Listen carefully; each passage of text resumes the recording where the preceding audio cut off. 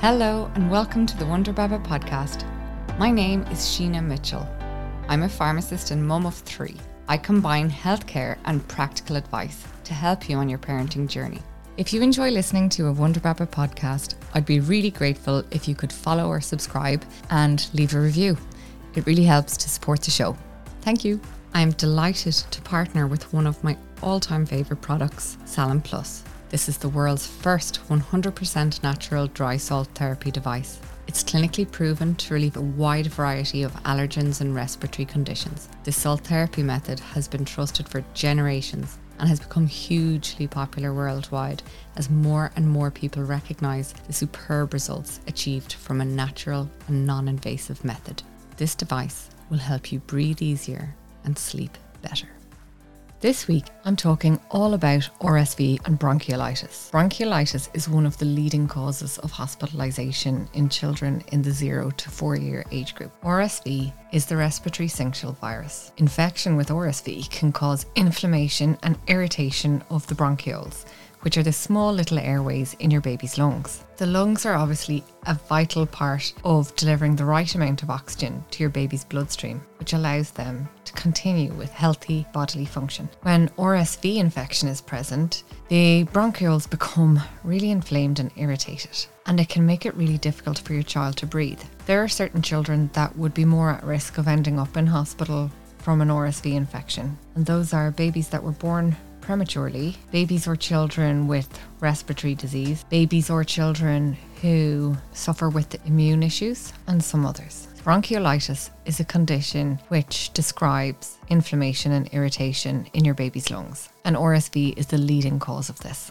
Before I go any further, I thought it might be useful for you to hear what a bronchiolitis cough sounds like. So have a listen to this sound, but obviously it is not intended to help with diagnosis at home. If you have any concerns about your child's health, remember to see their GP.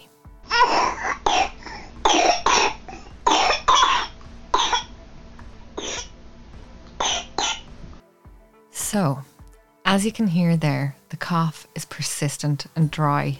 It can sometimes be so deep in their chest and so irritating that it can almost sound like there's mucus down there. If you put your hand on your baby's chest, you'll feel the cough and crackling happening on their chest. Children with bronchiolitis often have a runny nose. In about 30% of cases, they'll also have fever. Of course, like many illnesses, it can be hard to feed a baby when they're suffering with bronchiolitis, especially for a few days after the illness. In severe cases, your child may have difficulty breathing and maybe wheezing. I really wanted to talk about this today because, as I've mentioned on my Instagram at WonderCare, the levels of RSV are significantly high this year. So just to put it in perspective, pre-COVID, we would have had very low figures for RSV at this time of year. They were about 3 times as high as pre-COVID levels last year. So I'm just going to talk about week 39, week 40 and week 41 stats. So for week 39, last year there was 101 cases and it was considered exceptionally high. This year there was 114 cases. In week 40 last year, there was 150 cases. This year in week 40, there was 171. In week 41, which is the week that ended on the 15th of October, last year there were 222 cases. This year there was 177. So it's interesting because if the trend continues and with any luck, the rate of increase of RSV steadies down now, it does kind of look like RSV has come and peaked early. So I suppose we just have to hope and assume that it doesn't continue back on its upward trajectory. In either case, the figures from this year and last year are high and are a concern. The treatment of bronchiolitis is similar to a cold in that there's no direct treatment to kill the virus. It's really all about treating the symptoms. It usually clears itself up within 2 weeks, and in most cases, a lot of minding and lots of extra attention at home is enough to take care of it.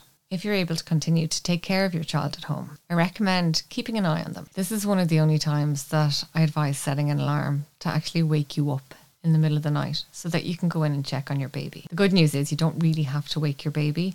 You can go in and assess their breathing by watching their chest and listening to their breaths. You want to ensure that their breathing is normal, that it's not too fast and it's not too laboured. When you're feeding your baby, try and do it in the upright position. This makes it easier for them to breathe while feeding.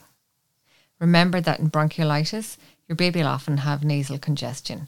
So using something like a saline nasal spray before feeding them can help them to take their feed a little bit better, because obviously they'll be breathing through their nose while they're feeding. Try and keep your child hydrated and keep an eye out for the signs of dehydration. Simple things like keeping an eye on the little soft spot on the top of your baby's head, making sure that's not sunken, making sure that they're having regular wet nappies, and keeping an eye on how much they're drinking. Obviously, it's trickier if you're breastfeeding, but you should be able to kind of see if you've got way more supply than they're actually taking.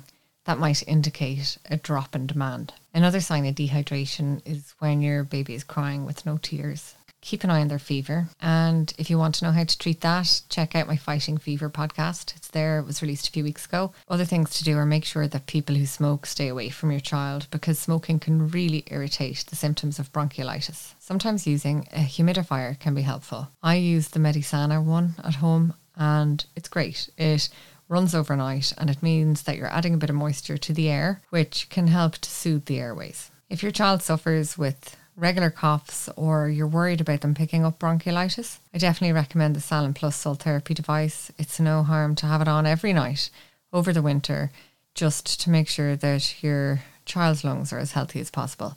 This is particularly helpful in asthmatics who may have more mucus down in their lungs, similar for children with cystic fibrosis and other mucus causing conditions. In terms of preventing bronchiolitis, it can be tricky. There isn't a lot you can do, but we do know it's a virus that's circulating, and sometimes, no matter how hard you try to protect them, it's impossible. But with COVID, we learned how to reduce viral transmission. So it's back to basics. Lots of hand washing for everyone, babies, siblings, minders, lots of cleaning of the toys, keeping surfaces clean, and keeping babies away from anyone with any kind of cough or congestion symptoms. It's definitely good to know when you need to see a doctor. So if you're looking at your child and, like in that soundbite, they are struggling to catch their breath, or if they're showing signs that they're not getting enough air and oxygen into their bloodstream, such as blue colouring around their mouth and lips, then absolutely it's straight to A&E.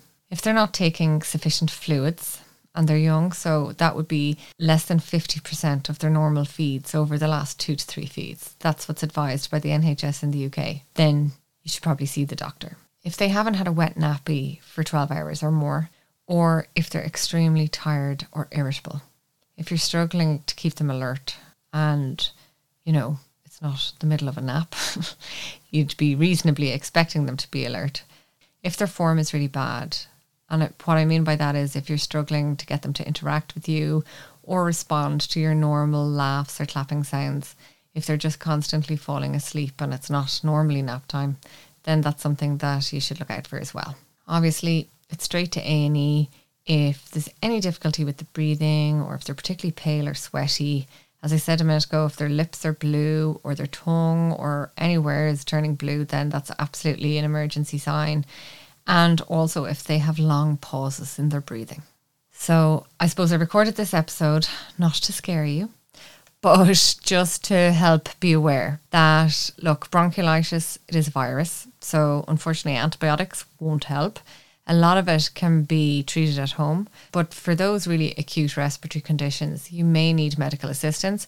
And it's just good to know what is something that you should go to the hospital about and what isn't. I do believe that gut instinct is really important. You'll never be in trouble for being concerned about your child's welfare. Hopefully the numbers have peaked and it was just an early introduction of RSV as opposed to, an ongoing, continuously rising pattern. But I'll be keeping an eye on the figures anyway, and I will keep my Instagram updated so you can follow me at WonderCare, and I will week by week let you know how we're going. Really appreciate you taking the time to listen. And if you have found this helpful, it's really, really helpful to me if you could leave a review wherever you're getting your podcasts. It just really helps to support the podcast and make it do better so that I can keep going.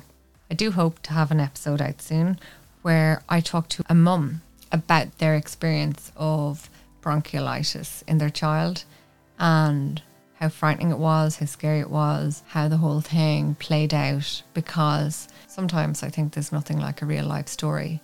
And yeah, I hope to bring that to you soon. So follow the show and you'll get a notification when that goes live.